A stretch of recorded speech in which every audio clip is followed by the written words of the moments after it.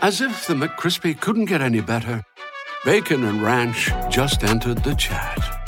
The Bacon Ranch McCrispy, available at participating McDonald's for a limited time. Ba-da-ba-ba-ba. Like Lee Murray wanted to be world champion in the UFC. He just happens to be involved in the largest cash robbery in the world. He's definitely not sane. Showtime Sports presents the unbelievable true story about the MMA fighter who pulled off one of the largest heists in history. Huge amounts of money, armed gang, disguises, kidnapping. This is the sort of thing you see in Hollywood films. We've never seen that for real. Catching Lightning, streaming Friday, April 7th, only on Showtime, streaming with Paramount Plus. Hello again, Broncos country, and welcome to the post-2020 draft edition of the Orange Weekly podcast. Thank you all so much for listening in, and if you haven't yet, please take a couple of seconds to hit that subscribe button so you don't miss any awesome Broncos discussions here. While you're at it, don't forget to go onto our Twitter page, Facebook, and Instagram and give those a follow as well, as we have a lot of new and exciting things coming this year in year 5 for us here at Orange Weekly. On this episode, David, Matt, and myself break down the 2020 Broncos draft picks, where we think they're going to play a role on this team, and what their ceiling is.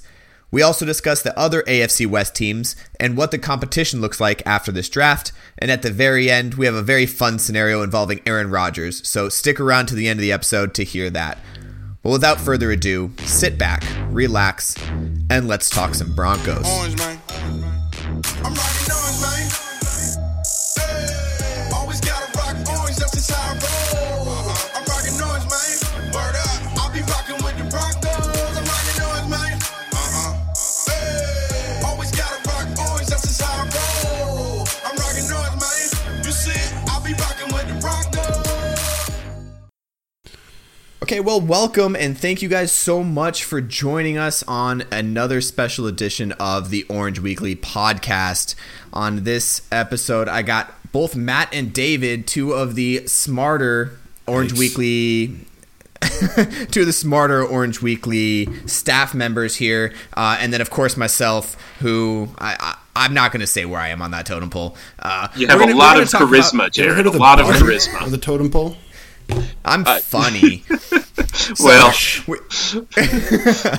we have a lot to talk about. Hey, look, the draft, we just had the draft last week. And you know what? The reason I wanted to wait a week to find out and to talk about this with you guys is because a lot of info has come out over the last week on why we did certain things, where we went with our draft picks. You know, the initial reaction is usually an overreaction. We had a little bit of time to sleep off some of our anger issues, mine specifically. I was going to say, Jared, you were the angriest. Yeah. So jacked up about this draft. By far. We had a little bit of time to think about it and a little bit of time to look at some of the tape of some of the later rounds that we didn't really know a lot about because everyone was so focused on the first round, including us. So let's go ahead and start right off the bat. Let's give an overall grade. What do you guys think that Denver Broncos did as an overall grade in this draft class? I'd give it a solid B+. Simply because I think we got, the best receiver in the draft, and KJ Hamler, and Lloyd Cushenberry, like 3 starters, and then Michael Ojemudia.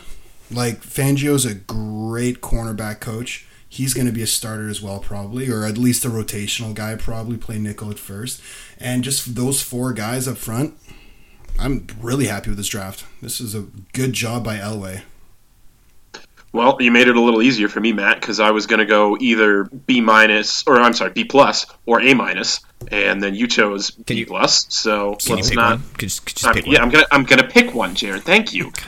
Great. And the one I picked was A-, and so, for the same reasons. You added a lot of weapons in this draft: Judy, Hamler, Cushenberry. We're going to get into my crush on McTelvin Agim very, very shortly, I think. But yeah, overall, really, really solid draft. Addressed a lot of need at a lot of positions. Didn't get the tackle everybody was kind of hoping for, but outside of that, I think you got literally everything you could ask for from this draft. Yeah, and honestly, like this draft ended up being, it ranks nationally across multiple different different, CBS, ESPN, they all ranked us really high on our draft class. And I think where it really came down to was starting at pick 15 with Jerry Jeudy falling to us at 15. And that's not even like, obviously we had a need for receiver, that very deep receiver class. But the fact that Jerry Jeudy, the overall number one receiver for most people in this draft class, fell to number 15 is absolutely unreal. So it wasn't that we picked up a receiver as a need. We picked up the best player available at that point. Am I wrong? Oh, yeah, and filled the need. Yeah, absolutely, 100%. Best player available was on the board was Jerry Jeudy. It's something to say, man, when you just sit at your spot, you don't trade up and your guy comes to you. That's hard to do. I mean, like, it rarely happens, right? And the fact that it did, fantastic. I'm honestly not more excited, but given that we got KJ Hamler in the second round too, that is fantastic. Because in that division, like it or not, you have to keep up with the Chiefs. And you need a player who can be a home run hitter, who can go out and just catch the deep ball and score in 4 or 5 seconds, right? And KJ Hamler is that player. He fills that gap, and he allows for the Broncos to at least have that deep ball threat, keep the safeties honest, and the ability to score at any second. So, honestly, Jeudy and Hamler, and then Sutton, boys, great receiving core. And Fant. So I really think this was an interesting draft, too, where you saw a lot of players fall to teams. The Buccaneers had to trade up one pick for Tristan Wirfs, but True. The 49ers were going to pick Kinlaw there anyway, which is the guy that they had been kind of broadcast to the entire time. So it's kind of, there was a lot of teams that, not unfortunately the Falcons, Matt, I'm sorry that the draft didn't fall quite the way you wanted, I don't think, in the first round. But well, I don't know. I mean, this is not a Falcons, podcast. I got ripped on that during the live show, but nonetheless, I mean, it was between AJ Terrell and CeeDee Lamb. I mean, I would have loved CeeDee Lamb, Julio Jones, Calvin Ridley, and CeeDee Lamb. I would have full masked for like the entire season, but unfortunately, it's it didn't. They picked the cornerback, but AJ Terrell's pretty good. I'm not pretty disappointed. But okay, can we just all agree that we're happy that we're not the Green Bay Packers right now? Oh my God! It sounded so fun and innocent. When we were all predicting it the week before. Oh yeah, the Packers will pick a quarterback. Ooh, look out for Jordan Love. It's all fun and games. And now, the world in Green Bay might be ending. But think about it. Guys, think about this. They had Favre. They drafted Aaron Rodgers 26th overall, 25th overall, 15 years ago. And now they draft Jordan Love 26th overall when Rodgers is older than Favre was. And we act like we're surprised. No, this is what they do. They might go through 3 quarterbacks in 40 years. Yeah. Think about it. True. That's remarkable. Right. Yes, it's maybe not the great draft class, but they're drafting for the future. This is going to be Matt LaFleur's guy. You know what I mean? Here's the next for better or for worse. 15 years. Yeah. So, think about legacy here. Favre to Rodgers to Love. Yeah, but Matt LaFleur is not Mike McCarthy. And how do we know, man? Mike McCarthy had a great start and crashed. Matt LaFleur went to the NFC Championship game, first year as a head coach. That's pretty impressive. Shouldn't we recenter a little bit on the team that we follow? Yeah, let's focus back on our team. Because I knew we were here for a reason. I could talk about how crappy the Packers draft was all night. So let's. Okay, so Matt, you bring up a good weekly. You bring up a good point, Matt. We were talking about a lot of people thought Henry Ruggs was going to fall to us, and that was going to be our speedster, right? He ran the fastest 40 at the combine. Everyone was expecting him to be our speedster, and he's still in the AFC West, right? He's over at Oakland. Oakland thought Vegas thought the exact same thing. That's going to be tough. That's going to be a tough one. I'm just getting used to Los Angeles. Right. And them in San Diego. So the Vegas Raiders, they thought the same thing. They need that speedster because in the AFC West, that's how you're going to keep up with the Joneses, right? That's how you keep up with Kansas City. And we got somebody in the second round who didn't get to run the 40 at the combine because of an injury. And nobody really knew what his speed was. Even most of, Broncos Twitter was on there who is this guy and why are we picking up 2 wide receivers back to back? This is absolutely ridiculous until you start looking at his tape and realize he is so fucking fast. Dude, he's insane. He's Tyreek Hill speed. He is a burner. And he has moves. It's not just straight line speed. Yeah. He knows how to run go routes. It's not a Darius Hayward Bay. He's strong. No, absolutely. Yeah. He's strong. Tacklers, he's not big. He's what? less than 5'10", I think, but tacklers bounce off him on the film. It's really interesting to see. No, he was one of my favorite receivers in this draft. I mean, like, other than the top 3 guys, KJ Hamler was really the top of my list in terms of, like, you know, key players in this draft, right? Just because of his speed and, David, like you said, like his breaking tackle ability. But you're right, he's 5'9", weighs 178 pounds, and he's he's freaking good, man. Great pickup. So I think what I'm looking forward to seeing him is in that the old Sanders role where we used to throw the wide receiver screens. And I think that's where he's going to do a lot there. On top of the speed, he's got the moves, he's got the ability to juke defenders out, and I think that's something that they're going to take advantage of this season once we start using him. But let's talk about this real quick. So we picked him up in the second round, and Mims from Baylor was still there. Mm-hmm. Right, he was still available, and everybody was surprised at KJ Hamler jumping up the draft boards. But what'd you guys think about that? Like, we didn't go with Mims, we went with KJ Hamler instead, because Mims is a fast guy too. He is, but he's not as fast as Hamler, and he's more of a big-bodied sort of possession. Like, he's a great receiver.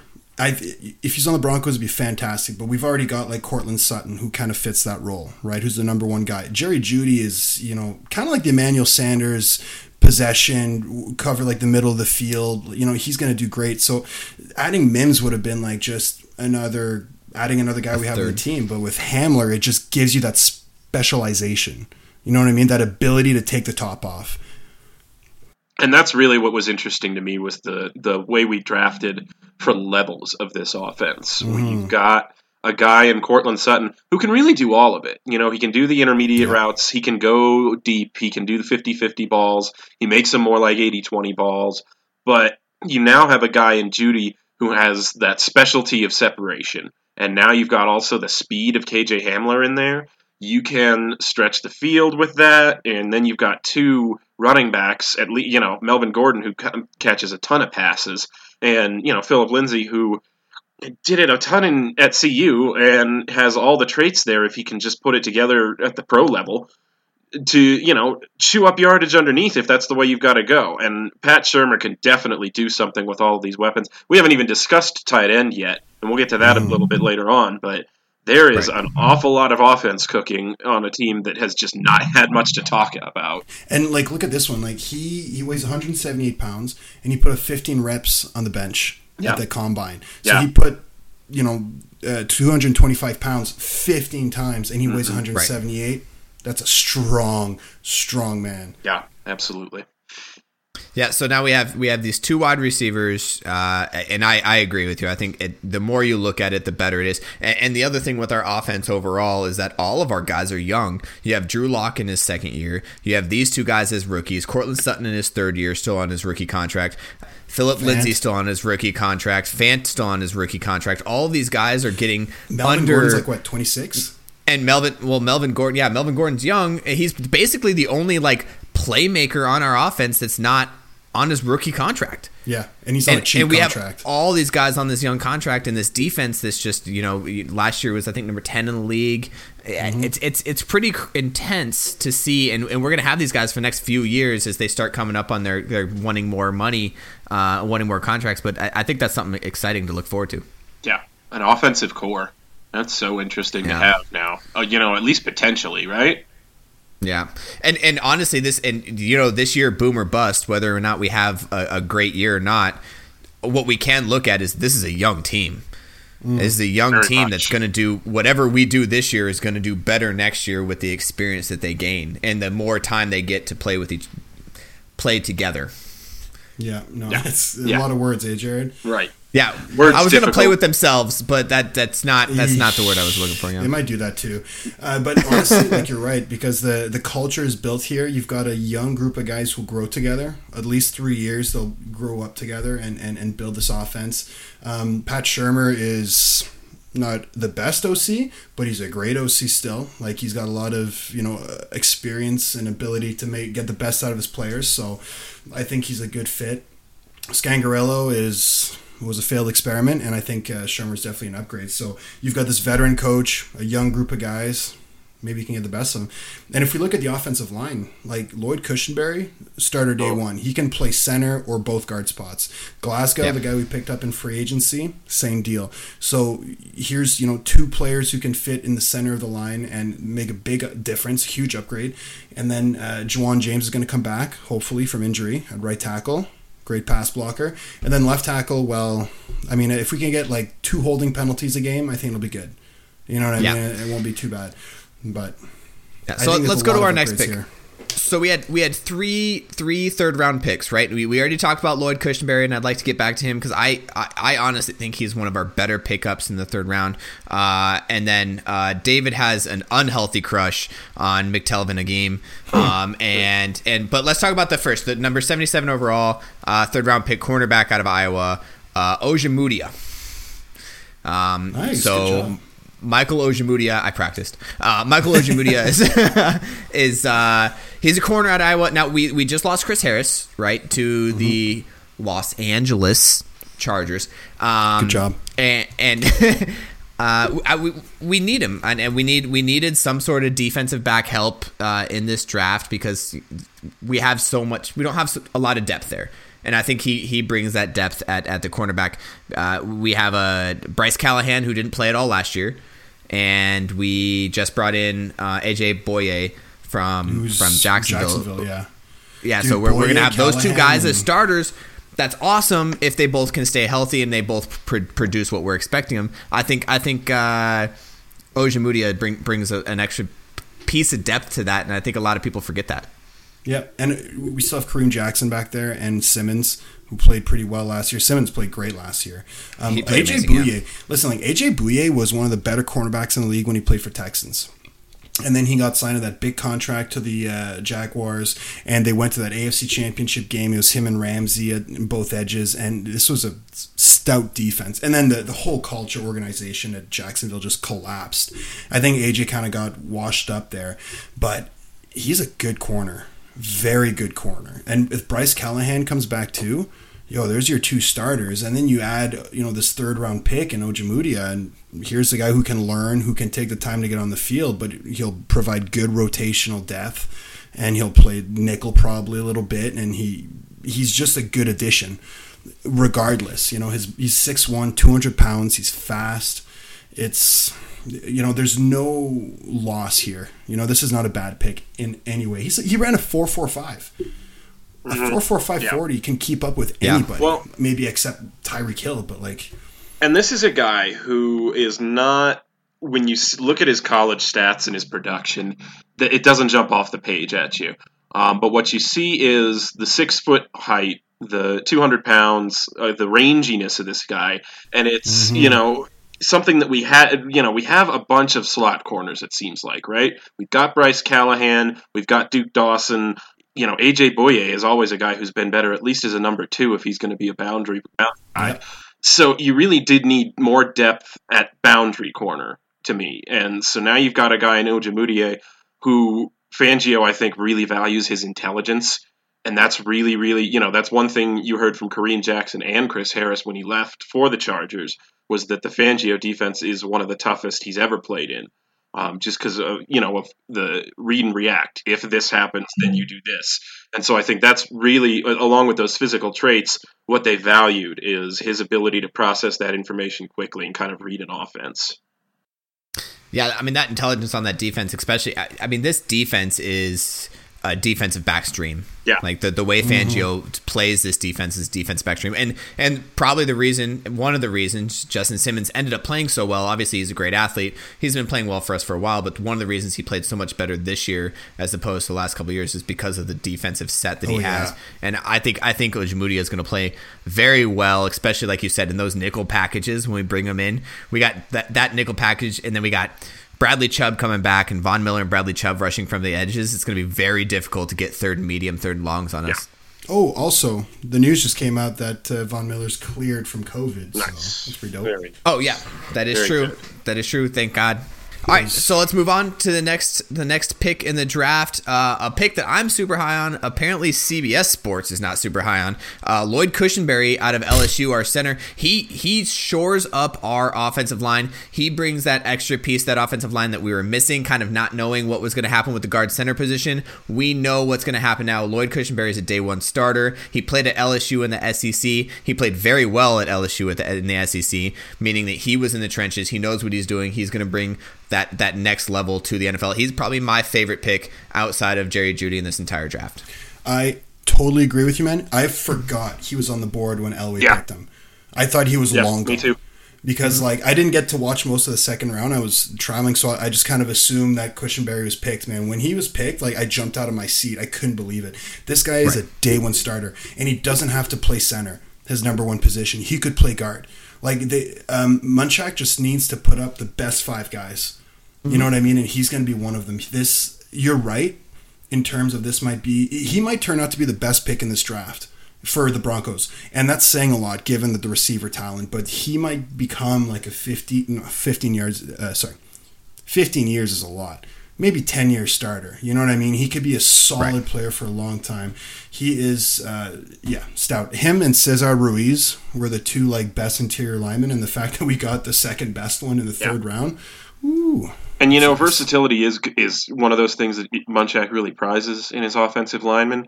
And you're right, he could. And I think the ideal scenario for them is to keep him at center, have Glasgow play right guard where he's been best in his career. Yep. But you're right, they could move those guys around and put them anywhere to put them. And then Reisner. Oh man, Reisner could play tackle. On the other side, he could play tackle if you needed him that inside. He could play tackle if you needed him to. So you've just got all of these guys who can do all of these different things at a high level on the offensive line. Finally, and here's the thing with Cushenberry, okay, about his character. So for the past 15 years, LSU gave the number 18 jersey to the player that displayed a selfless attitude and played like a tiger. It's the number 18 at LSU is regarded as a very special honor, and he wore it. Yeah. So you're getting a character guy, a leader, somebody and who a leader at the center position too, and that inside line, that inside run with him there and Glasgow on one side and Reisner on the other, and again, it's going anybody who's watched any LSU last year knows how many it was all 5-man protections when they were path blocking, and he was responsible for calling out everything on the line. Yeah, everything. And that's as pro style as a pro style offense gets. So you are getting so much experience to pair with a young quarterback there. And we have a great offensive line coach, one of the best in the league. So the stars are lining up here. Absolutely. Right. And you have his intelligence. Again, you were talking about how he called off the defense. His intelligence on that offensive line is another piece that's just you can't teach that. Yeah. Right? You have to get this guy. And I think a lot of people underestimate that. I think him being able to call out blitzes and being able to tell Drew Lock what's coming at him is just unreal. You put a guy like that with a coach like Munchak, and it's potential all-pro. That's, to get that guy in the third round, like you guys said. It's a steal, man.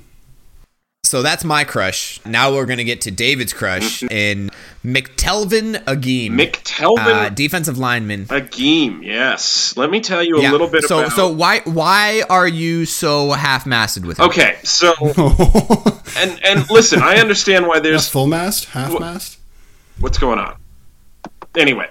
Well, how much do you like this guy? Are you so half in love with him? Right. Or are you half or full mast? Oh, full mast. Are you kind of if I could when you wake up? If I could construct a second in love with mast, him, or after a few drinks? First when I wake up, and then after a few drinks, it's I'm gonna need a poster. You know what I'm talking about? I know you know what I'm talking about. Yeah, I definitely know what you're talking about. Here's what I like about McTelvin Agim. Arkansas, a defensive lineman, 290 pounds, 6'3". A guy who steps into this defense right away and profiles as a D-end in this 3-4. He's not your DeMarcus Walker. He's not your guy, your even Draymond Jones, who I thought was actually really good in limited snaps last year, but not a guy who you kind of have to add weight to him before you know his natural fit in this defense. I think he's a guy, when you look at his film, you see a guy who has a quick step into the backfield, a guy who penetrates double teams, often. You said penetrate. Yeah, I know. I was hoping you guys were going to hold back, but then on the other hand, I was going to be kind of disappointed if you had. Shows me for like a year, man. Yeah, I don't know I'm so happy he's he's penetrating those double teams. No, you gotta if you gotta penetrate those double teams, just shoot in there, you know. Be quick about it. He does have very quick hands.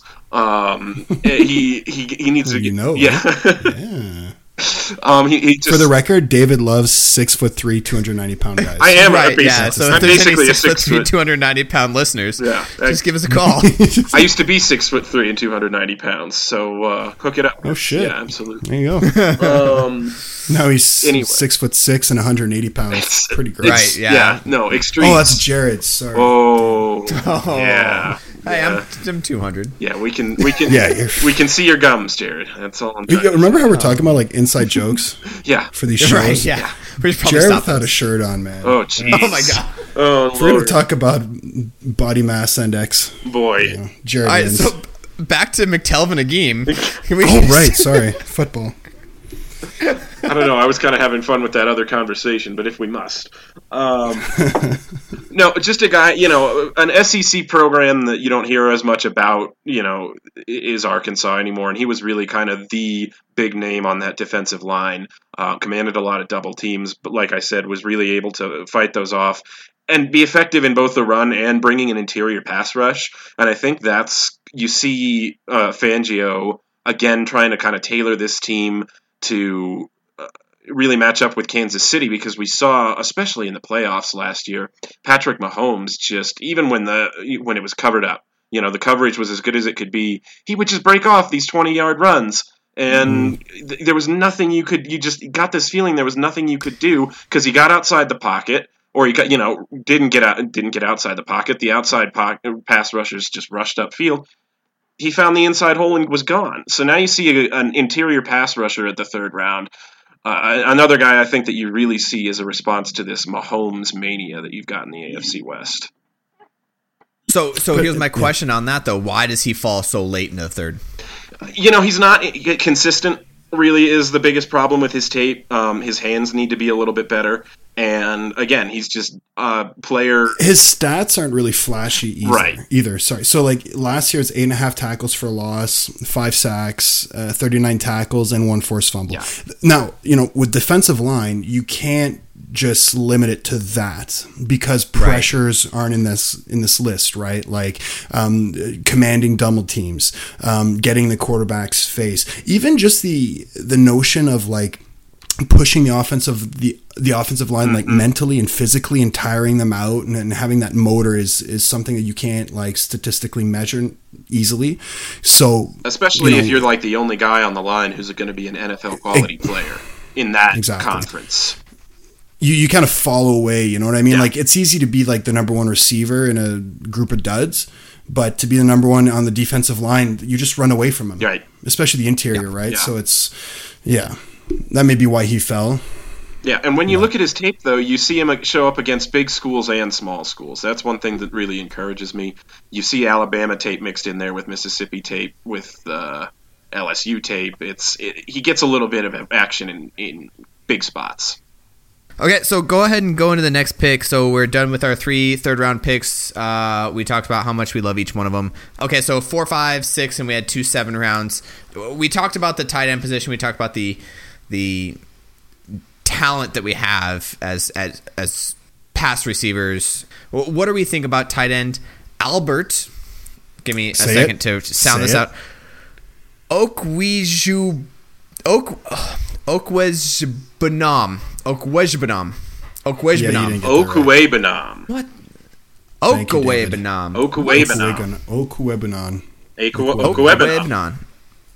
Not every letter. Some of these letters are silent. Some aren't. Jared, you gotta figure this out, man. There's a fucking G there, man. Don't play this game. You don't have to freaking say it. Yeah, man. it's Okwuegbunam. Wow. Now, see, I can't say it because you have messed me up.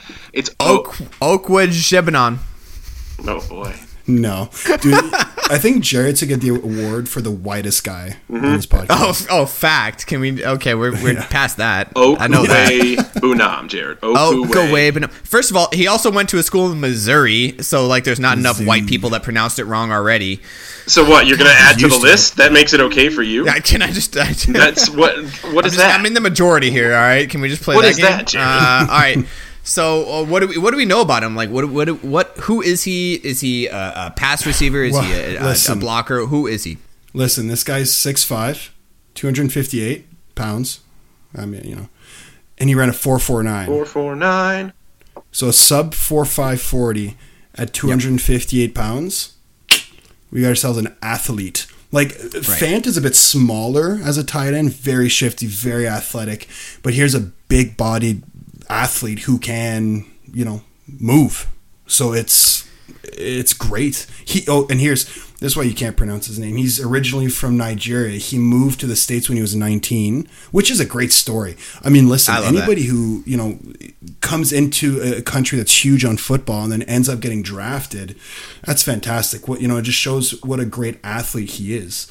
And he played with Locke. So that's one thing I don't think we can overlook here. Yeah, absolutely. Yeah. He was a favorite target of Locke. They are very, very close. It's, another kind of nice little thing that if you already felt good about Locke, it makes you feel even better is, when he got, started hearing about all these players, these offensive skill players that were getting to him, he tweeted out, I'll get into the playbook with you guys tonight. Let's get to work right now. So I don't know if you're already happy about Drew Lock, that makes you feel a little better, I think. And you know what? He scored 6 receiving touchdowns for Mizzou, which led the team. And it says here, I think he had 26 catches for 306 yards and 11.8 average. So Mizzou's not necessarily a high-powered offense. However, the potential's there. He's a productive player. And let's think about him in the red zone. 6'5", 258, and he's quick. That's a nice red zone target. Well, and now you're playing that double tight end set in the red zone. Which side are you going to cover? It's no longer you have one Judy. Receiving. Yeah, and then you got Gordon and Freeman. Oh man. Yeah, and the other thing that I like about him too is after he got drafted, they had a couple of interviews with him, and he goes, "My favorite part is that when Drew Lock was here." When Drew was here, I was the number one target. Like, we get into the red zone, he was looking at me. Like, there's no question about it. We were in the huddle. It's like, hey, man, I'm looking at you for this. And that could continue on. And I think I love that. And now we have like 18 tight ends or something. You guys can correct me if I'm wrong here, but we have 18 tight ends on our offensive. Hold on. We've got like half of what the Bears have, probably less than half. The Bears I think we're doing just 11 fine. tight ends. Yeah, 11. Dude, and they drafted one in the second round. With their first pick overall in the draft. That was their first pick in the draft, and they picked a tight end. I mean, I get on special teams, tight ends are a nice, blocking, you know what I mean? You can block and run, right? Yes. And punt and all that. But 11? 11. Dude, man, most teams have 3. What is 11 tight ends? And I wonder now I wonder how much you're going to see 2 tight end sets in this Broncos offense this upcoming year. Because Pat Shurmur has done it, but it's not something that he is, he does a lot more 3 wide receivers. So we're just going to have to see how he incorporates all these weapons and how he mixes personnel on the field. It's going to be really interesting to watch. But in my honest opinion, Fant's not going to line up as a true tight end most of the year. You think he's going to get? I think he's going to get that Evan Ingram role. He's going to end up in the slot. He's going to get the Evan Ingram, 100%. Yeah, absolutely. And so we have 7 tight ends. Jared, thank you. Sorry, a little over exaggerated. Jake Butt is still on the team. Yes. Again, how? But you're right. I think that Fant is going to be a lot more movable now. That you have this, this new tight end, but he could line up at fullback, slot, flex player. He can play special teams too. It frees him up, and to have the personnel to run a 3 receiver set. Next play go double tight end. Next play go 4 receiver. Next play go 1 receiver heavy set. Next empty, whatever it is. Not every offense can do that, but the Broncos can this year. And you have an athletic offensive line who could, run some power, run some zone, do the pass protection. Man, this might be the second best offense in this division. You know what I mean? No, but let's be honest. Let's call it a spade a spade. The Chiefs are the Super Bowl defenders. They are the team to beat. They're probably going to win the division. They have 21 of 22 starters coming back. No team in the Super Bowl era has ever had that. 21 of 22 starters coming back. So they're going to be the team to beat. But the Broncos can compete for the wild card in that second spot easily right now. Because the Chargers are... Where are they from, Jared? Los Angeles. Thank you. And the Raiders are from? Vegas? Yes, thank you. Please keep that pause in. That took way too long. The people need to know. But with these two teams are... Like, the Chargers' defense is stout. Their offense, man, like Justin Herbert is Trubisky 2.0. And then the Raiders are just, well, the Raiders. So I think the Broncos, they can fight for this wild card spot easily right now. And they have the firepower to do it, which is like, this is exciting. Yeah, absolutely. I think the biggest interesting point with this, too, is that the whole Broncos offense, not just the receiving core and stuff, like the offensive line we talked about can literally move anywhere they want.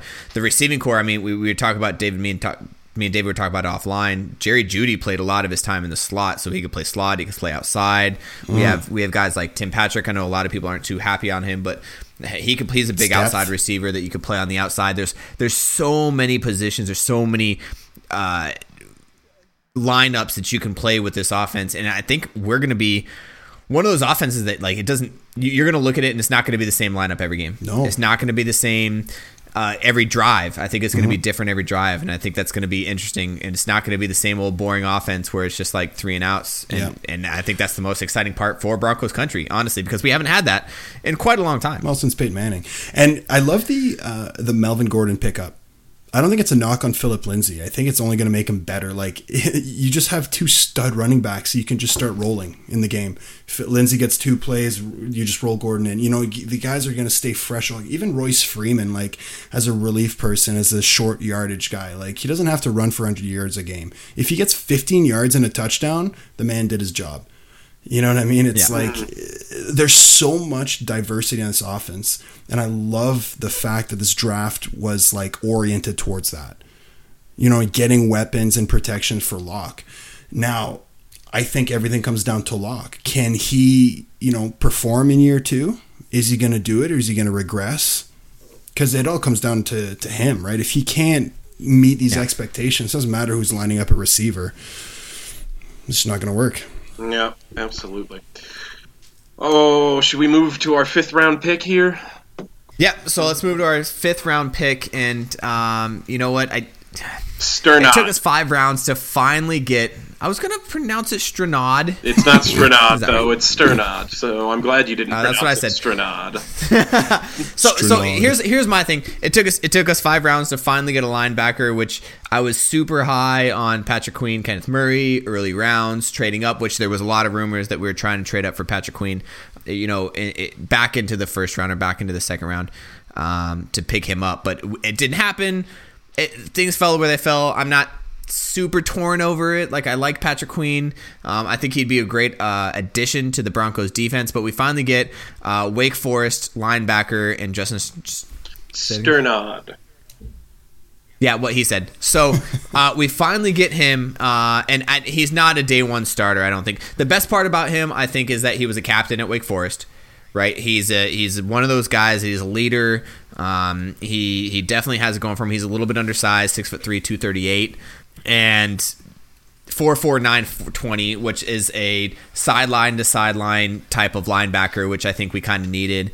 I think he's a developmental player at the linebacker position. I think they have a lot of faith in the linebackers that we currently have.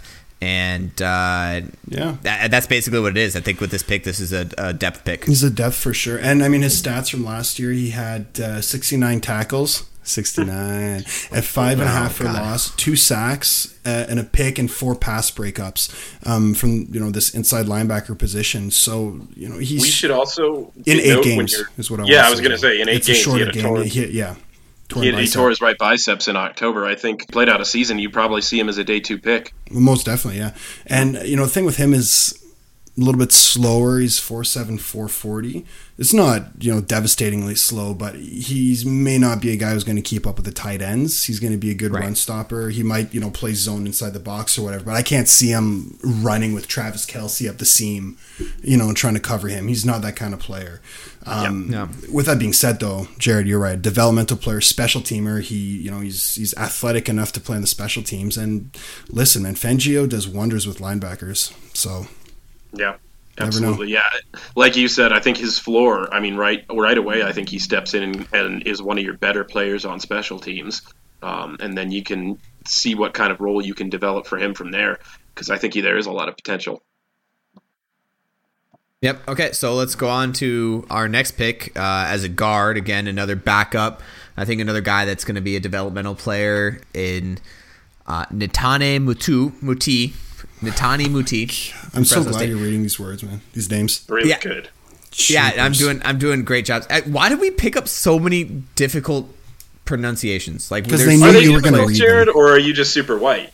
I'm super white. Can we? Okay, so maybe it's not the difficulty of the names. Maybe you just need to start reading more. Also, I'm seeing multiple ones of them. I think I had a little bit too much to drink. There's a lot of T's in there. A lot of moochies. Anyways. So a backup guard out of Fresno State, a depth pick. I don't think we need to spend too much time on this. Well, you know what I mean? Remarkable with him is 44 reps on the bench. So he's very strong. 6'3", 315 is a great size for a guard.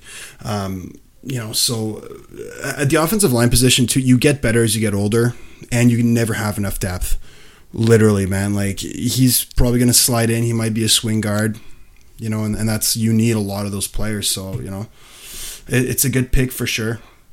But, yeah. Here's the thing.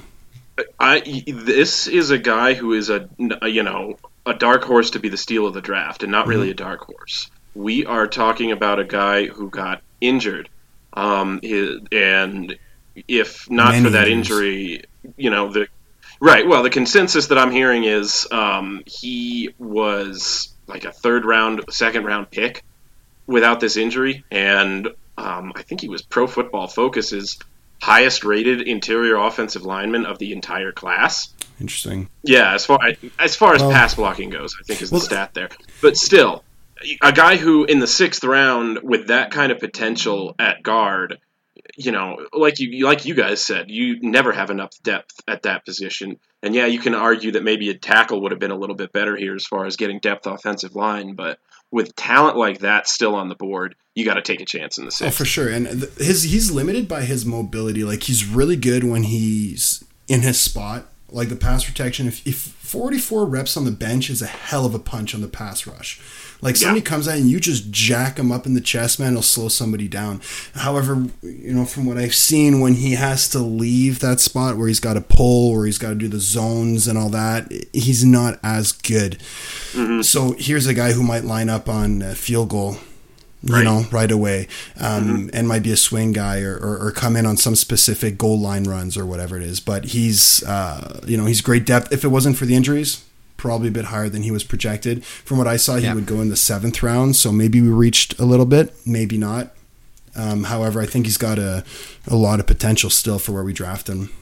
Yeah, he's a big gamble. 2 Achilles injuries in 4 years. In his last 2 years, he played a total of 5 full games at Fresno State, and obviously he put up a lot of numbers. He's the highest bench press in the whole draft, right, at the combine. That's something. He's a strong dude. Originally from the Tonga. What else are you doing with your 6th round picks? And at that point, sometimes you have to gamble, right? You have to gamble and see. If he does work out and he is healthy and his Achilles is fully healed, he could be a force to be reckoned with. He's a strong inside guy. But at that point, we'll see what happens with him. At this point, if there's not questions about him, he's not available in the 6th round. Yeah. So at a certain point, Moving on. All right, so we have two 7th round picks. One of them, another wide receiver, Tyree Cleveland out of Florida, and then an edge, Derek Tsuka, out of North Dakota State. I know he was a captain too of his defense. What wide receiver out of Florida? Does he make the cut with the guys that we already have? We'll see. Probably not. It's another guy who's really fast. Ran a 4.46. 4.45, 4.46. Yeah. A big time program at Florida, Good obviously. vert, too. Yeah, but not a guy who saw a lot of playing time. He was just kind of buried on the depth chart there and never really flashed enough to make him see regular playing time. But, again, it's a 7th round pick. You take a chance on the traits. Yeah. Yeah. Production guy, maybe a practice squad guy year one, and who knows, right? You never have enough depth either. Right. Absolutely. Yeah. And honestly, like if the Broncos have shown us anything, it's not just late round draft guys that can do very well, but undrafted free agents too that can do very well. This might be one of those pickups that maybe he just didn't flourish in a Florida system, and he can come out here and maybe he takes over for KJ Hamler's position. You don't know, right? Like he could be that guy that's just that shifty and be able to figure that out. And then the same thing, edge Derek Zuka.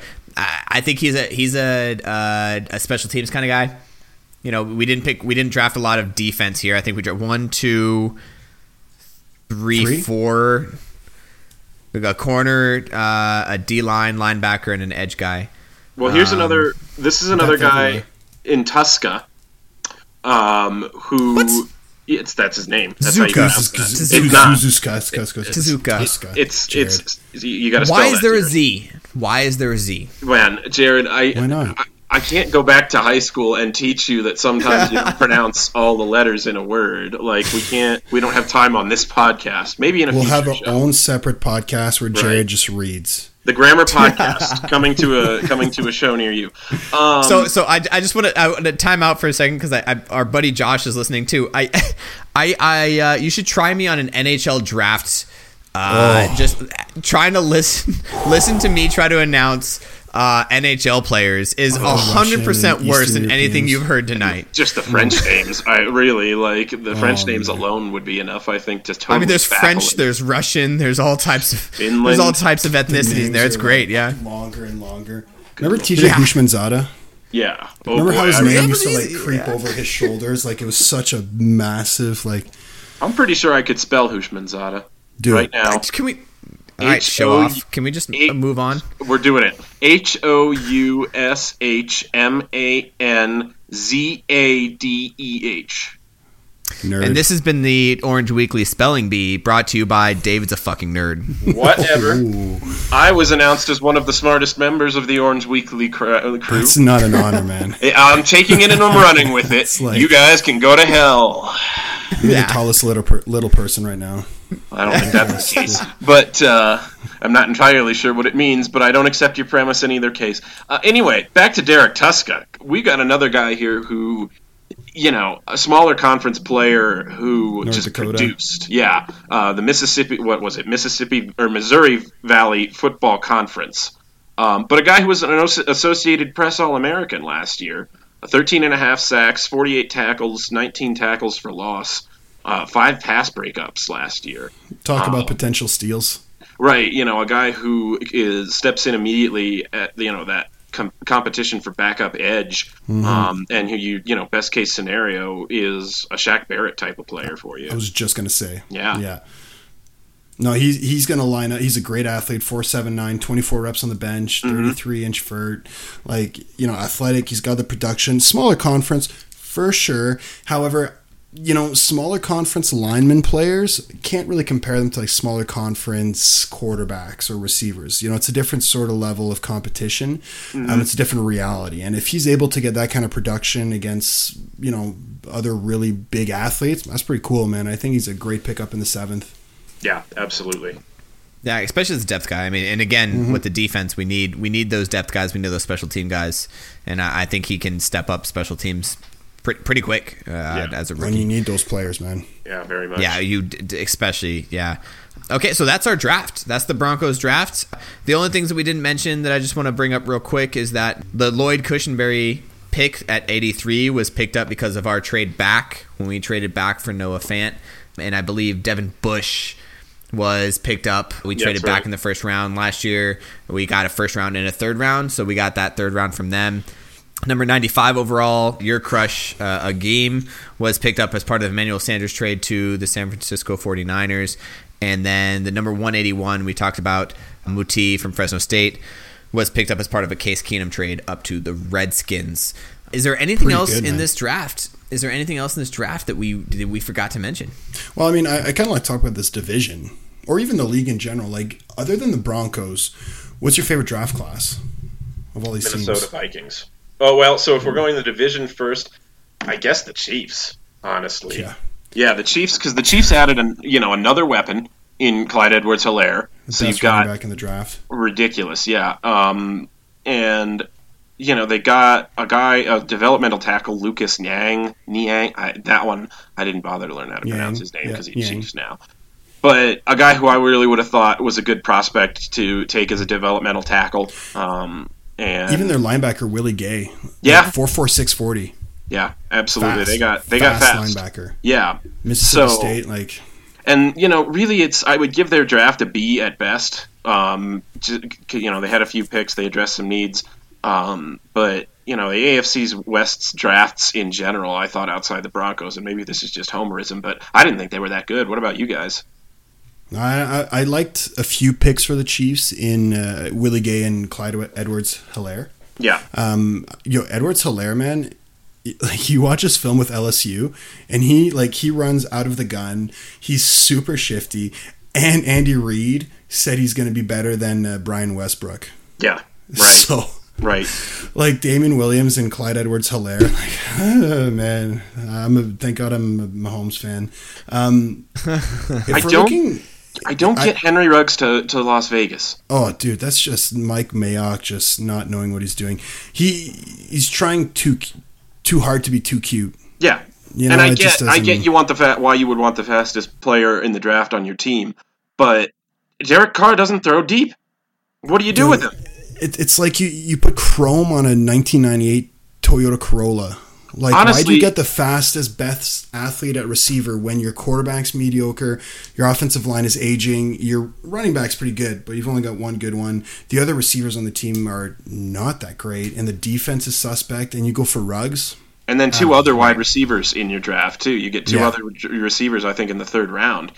And to me, I thought Jeudy was a much... everybody was talking about CeeDee Lamb as the fit there for Oakland, but I thought Jeudy, with his separation abilities and his kind of ability to run at all levels of the field, was a much better fit for Oakland there. Yeah, absolutely. Yeah. And we're talking about terrible draft classes. I think the Chargers did just as bad. Oh yeah, Kenneth Murray other than Kenneth Murray, right? Kenneth Murray, and you guys know how high I've been on Kenneth Murray for a while. And he's going to be a day one starter, and he's the only person in their draft that's a day one starter for a while. They believe in Tyrod Taylor to be the starter at quarterback, and I think Tyrod Taylor is going to take the reins unless he does absolutely terrible and they tank for the first half of the year. Then Herbert will step in, but after that, man, like. They picked up a running back from UCLA after they have Austin Eckler and Justin Jackson back there. There's absolutely no reason to pick up a running back. They have a wide receiver, which is going to be okay. A safety, which is going to be, a safety who won't see a single. They have such their defensive backfield is stacked, man. Is stacked. There's a safety that they pick up, and he's not going to play probably a single snap other than maybe on special teams. Well, he's a sixth rounder. I mean, special teams, depth player, kind of like our guys. But I agree with the Chargers draft. It's just not that good. Herbert is a reach. Kenneth Murray, I think, is picked at the right spot, and I think he's going to fit in well because he's a hell of an athlete. But then you don't trade for 60 picks again because you traded up all that capital to get him. I think I heard somewhere that just by the analytics, the Chargers gave up the most in that trade of anybody in the entire draft. Yep. So sad. Yeah. Go ahead. I was going to say, let's look at the league. What's a team that really stands out to you? You said the Vikings, David? I love the Vikings draft. I think they got 3 guys in their first 3 picks that are going to step in day one and start. Justin Jefferson, Ezra Cleveland, and Jeff Gladney. Yeah, they got freaking Gladney too. I forgot about Gladney. Nuts. And Cam Dantzler, who was a quarter. Both Gladney and Dantzler were 2 corners that I really, really liked. They had freaking 13 picks on day 3. Yeah. It was ridiculous. But anyway, I mean, you're going to hit on some of those picks just by the numbers. But I really liked a lot of the names. It was not just quantity. I thought that was a really quality draft. to me, there's three teams that really stand out. Quickly, the Dallas Cowboys. The fact that they got CeeDee Lamb, Trayvon Diggs, and Neville Gallimore in their first three picks. All three of those players could have been picked way higher than they were. You can't play the Canadian favorite because they got Neville Gallimore. Like, of course they can. The guy's a stud. All right, he's good. Listen, I'm mad too because I hate the Cowboys, but they had a really good draft. They did. They really did. Jerry Jones on his yacht, man, he killed it. The second team that I'm pretty high on are the Saints. They picked four players. Cesar Ruiz will start day one. Zach Bond will probably start day one on the edge, and then Adam Troutman will start day one. And then they've got like a QB in the seventh. But like they have the best roster in football right now in the entire league, and they picked up three great players. I thought that was fantastic. And then lastly, the Buffalo Bills again, like AJ Epinesa. He was projected to go in the first round all the way up to like 16 and 15, around that range. And they got him at pick 54. He's going to line up in the 5-tech day one in this McDermott defense. He's a great lineman. Zach Moss is going to be a great complement to Singletary in the backfield. There's going to be a 1-2 punch. And then Jake Fromm in the fifth. Dude, I love Jake Fromm as a backup. Your offense is only as good as your backup. Right? We all know that. And Jake Fromm is an excellent leader. He's got a lot of experience. He's a winner. He's a great guy. Like, he's going to fill in behind Josh Allen really well. And he could be one of these like career great backups that it just provides depth and security at the position. So to me, these are the teams that I think that had big wins in the draft. Jared doesn't seem sure though. So yeah, but I mean, Josh Allen's still so young. Like, you got a backup that's a young guy, backing up another young guy. So? Okay. What's wrong with that? You got Jeff Driscoll's a young guy. He's backing up Drew Lock, who's another young guy. Also a young guy. Right, yeah, but I never said that our young backup was a good backup. No, Driscoll's a different story. I'd rather have Fromm as my backup than Driscoll. But, like, Andy Dalton. Allen's going to have years ahead of him, and Jake Fromm's going to have years ahead of him. Why not groom these two together? You know what I mean? Like, Fromm will be great trade bait like in 3-4 years. Fromm's going to be the brains of that quarterback room. I think that's really what they drafted him to do. And put pressure on Allen. Right. Because Allen is a little too erratic. He needs to like tighten up his game. So I mean, that's what you got when you were drafting him. I think they were this is just another tactic, like you say. They're just hoping to rein it in a little bit. Yeah. Is it piss anybody else off that the Baltimore Ravens just every single year here's another I was just about to say the Baltimore Ravens. Just every fucking round, like Patrick Queen, J.K. Dobbins, they got the steal that drafts him.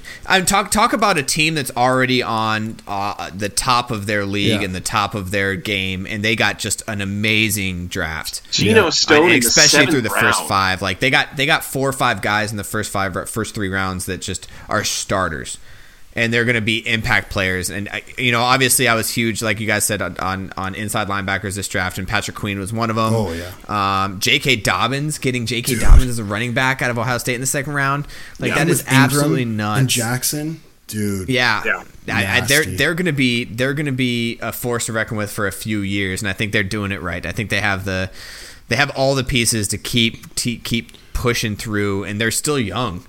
Like, they're not the Ravens that we know of old that are all just old guys that used to just like pounds. Like, these guys are a young group. Faster. It's Ravens and Chiefs and then everybody else right now. Yeah. In the AFC, that's the race, man. Yeah. Yep. Oh, another one? I got to bring this up, man. Yeah. Jalen Hurts to the Eagles. What do you think about that? I think that it's an insurance policy because Carson Wentz gets hurt every year, and no team in the league understands the value of a backup quarterback like the Philadelphia Eagles. Why? Because they won a Super Bowl with their backup quarterback. So the fact that they drafted Jalen Hurts is they're going to groom and build him up a little bit. Carson Wentz might get the door early if that contract can work out. And if he gets hurt, you got Jalen Hurts coming in, no freaking problem. What if you line him up like a Taysom Hill on some play? What if you have some 2 quarterback stuff? Well, like, it adds so much dynamics. Yeah, absolutely. And now that kind of segues me into a question I have. Whose draft did you hate? Oh. Easy for me. The Packers. We already talked about the Packers. Packers, yeah, I'm not going to go back. I think we did the Packers hard enough. What about the Patriots? God, the Patriots traded up. Really? The Patriots traded up for 2 tight ends in a weak tight end class. Yeah. And they also were the first to pick a kicker in the 5th round, a kicker who has, questionable taste in tattoos, if nothing else. Bill Belichick has some questionable taste in friends. Yeah, in people in general. Yeah. But, so, that's a draft class that really makes me go, they didn't address the quarterback position at all, or the skill positions outside of tight end, I don't even know if that's a skill position. It is a skill position. Okay. Yeah. But they, had a few picks, and they picked 2 tight ends and a kicker. Their first 3 picks, I thought, were pretty good. Kyle Duggar. I do like Kyle Great Duggar. pick. Yeah. Josh Uche. Great pick as well. Anthony Jennings. These are Patriots guys. They are. You can tell. Yeah. And then afterwards, I agree with you. The 2 tight end things, I was pretty surprised by. The kicker in the 5th, I get. You need a kicker. I don't know anything about him as an individual. We'll see. Right. Yeah, I guess. The thing with the Patriots is just, as long as Belichick and McDaniels are there, you can't really count them out. They're up to something. We're gonna find out really quickly how much of that coaching, that brilliant Bill Belichick coaching, he can. Yeah. What can he do with this roster? Yeah. Here's the draft I don't like: the Jaguars. They drafted to fill holes. I don't think they drafted the best players, and they just seem to be trying to recreate stuff they've done before. It's like C.J. Henderson, great cover corner, not a very good tackler. So he'll be able to shadow guys, but if they get the ball, it might get questionable. Clavon Chason or Kaylavon, I think it's Kaylavon. It is Kaylavon. Great athlete. I've got no issues with this pick. I think he's great. He fills a need. He'll line up right there. But I don't think there's better players out there. What was that Browns edge rusher they drafted? Not before Garrett? Miles. No, before Miles Garrett. Barkevius Mingo. Yeah, Kaylavon Chason gives me a little bit of the Barkevius Mingo. I've heard that comparison before too. Yeah, and then Laviska Shenault. I love that pick actually. I do. And Ben Barnes. But he's going to fade away in the Jaguars. He is. Yeah. He's not Laviska Shenault is more of a I don't want to say gimmick, but I'm going to say gimmick. He's a guy who can catch it short and break it for 70. He's not necessarily a guy who'll catch 90 passes in the year. He's not your number 1 receiver. He's the explosive one. So for him to go to the Jaguars, it's a good pick. He's a good player. I just kind of sad he went there. Color me not sold on Gardner Minshew. I get either. Right. I get that he was kind of great as a 6th round pick and everybody, but I feel like defenses are going to catch up to him next year, and it's not going to be pretty. He just has a personality that's easy to hook up on. He's funny. Sure. You know what I mean? He's charismatic. Yeah. So it kind of, fades away. Or so not fades, but it kind of masks his issues. He's not an outstanding quarterback. No, he's not super talented. Brady 2.0. He's the worst quarterback in that division, I think. Yeah, that's saying a lot. But yeah, that's the draft class I really didn't like. I don't know, man. Other than that, I think every team. What about Jared? You, Jared? Well, speaking of the AFC South, Yeah. And absolutely terrible decision making this entire offseason, including this draft. The Houston Texans. Oh yeah. They're just absolute. Like you hope that they would. I mean, don't get me wrong. They only had 5 picks in this draft. But why is that? Honestly, like you think that they would come out of that trade being like, you know what, we're gonna make the difference here. This is what we're starting over. We're gonna get a strong draft class. We're gonna get a young group of players in here, and they just didn't do it. Dude, man, they got Ross Blacklock. Yeah, Blacklock was a reach. Great. No, not really. He was. I like that pick for them. He's at 40 overall. That's about I did see him go in the first round a couple of mock drafts. Late first round was where he's projected, so I think it's a good pick. Jonathan Grenard also is looking promising. However, you trade DeAndre Hopkins for a second. Second or whatever. Second. It's a joke. How'd you not get an extra first round pick? I just fucking Bill O'Brien, man. Yeah. Probably the best receiver in the league right now. Like he arguably the best receiver actively in the league right now. Julio, and who else? You know what's going Right. to happen again. You know, Antonio Brown. Right, you know what's going to happen. They'll win 10 games. They'll lose on wild card weekend again, and we'll be talking about They'll win the division. Right, they'll do 9-7. another baffling thing next offseason, like trade Deshaun Watson for a sandwich, and we'll all be like, "That Bill O'Brien's at it again," but he'll still have a job somehow. And you know the weird part? He'll go 9-7. They'll win the division. They'll lose in the wild card round, and he'll get a promotion. He'll become the owner of the team too. The owner, the GM, the head coach, the director of quarterback. player personnel. Wasn't it? Did you guys see on He'll draft just do night when he the video of him trying to execute a trade and yelling at the TV. phone? Yeah, that was pretty nice. So, and his kid just awkwardly sitting in the back, not Right. saying anything. Yeah, man. just Like, like, oh yeah, because that kid had never seen that before, right? Yeah, my freaking god, man. Oh, I don't like No. O'Brien. Oh my God. He terrifies me. Yeah, so last thoughts, Broncos drafts, any other draft in this draft class, last words.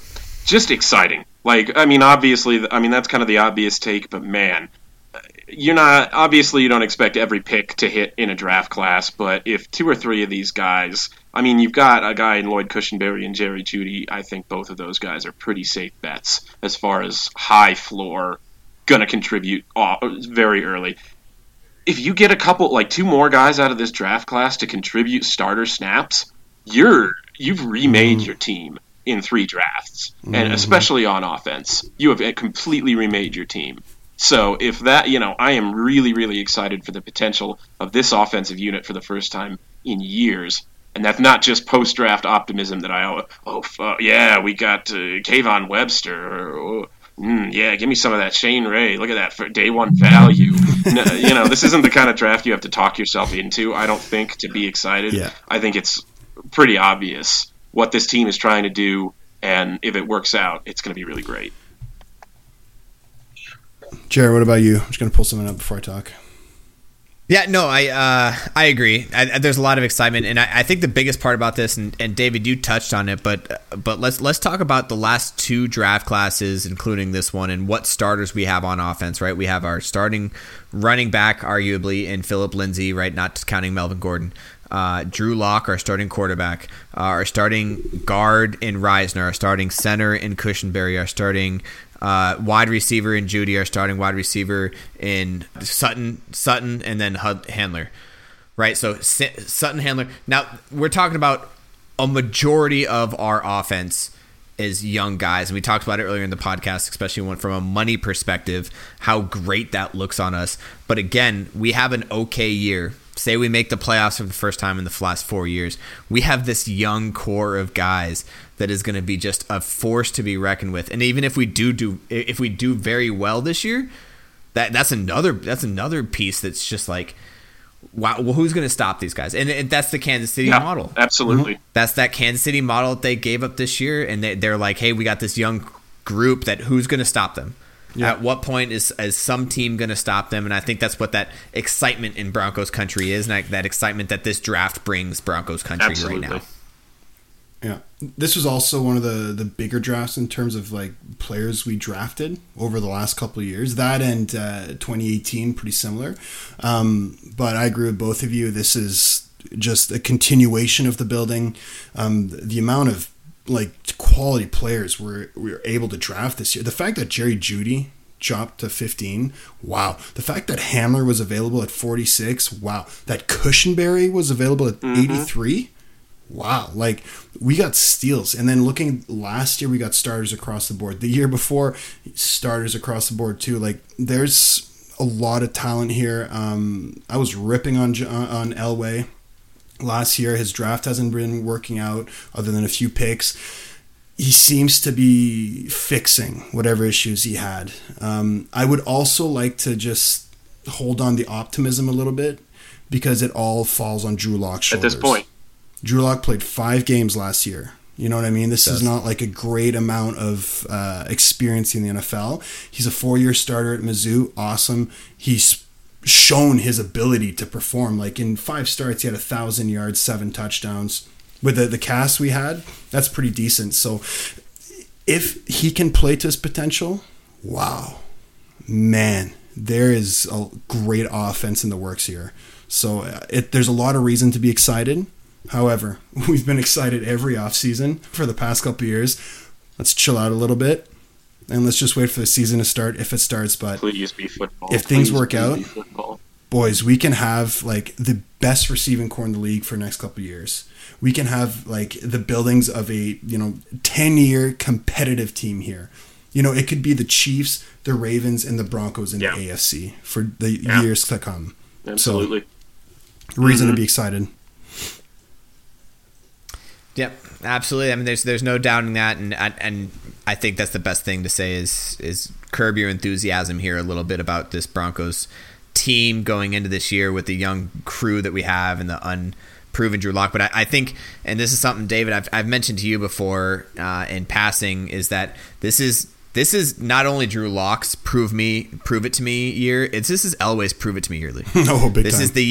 This is the year that he goes, hey, if I'm giving, this is the first time he's trusted his quarterback pick so much that he's done everything to go out and get him everything he needs to make sure that he's successful. And if he's not successful, there's going to be a big shakeup in Broncos country. But I don't think that's going to happen. Let's hope that doesn't happen, and that we just have a successful 5, 10, 15 years down the road. Oh man, it could be great. Let me paint you a picture that I painted to Jared last night. It's the end of the 2020 season. The Broncos finished 6-10, and Drew Lock played all 16 games and just did not show it. And John, the rumblings are happening, and then John Elway trades however many first-round picks it takes to the Green Bay Packers for Aaron Rodgers, and gives him and Von Miller the farewell tour that he gave to Marcus Ware and Peyton Manning. Yo, that's a nice freaking picture, man. I mean, you put Aaron Rodgers in that, install Aaron Rodgers into this offense. Even if we finish 9-7, like even if we have a winning year and Aaron Rodgers becomes available, you gotta try for it.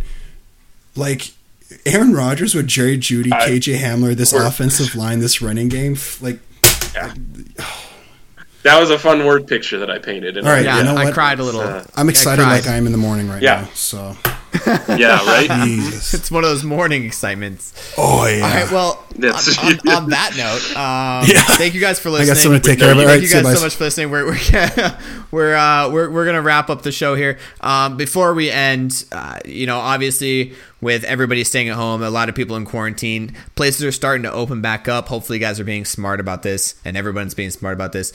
Thank you guys so much. Thank you for all the healthcare workers. Matt always likes to do a shout out to healthcare workers. Anybody that's working, anyone that is essential personnel right now. Thank you guys so much. You guys are brave, and we appreciate what you do. Thank you guys so much for stepping up and doing that in this time of uncertainty. So thank you guys from the bottom of our hearts, and thank you guys for listening day in and day out. We appreciate you guys listening to the podcast. And with that, I think we sign it off. Ready? Go Broncos. Go Broncos. Orange, man.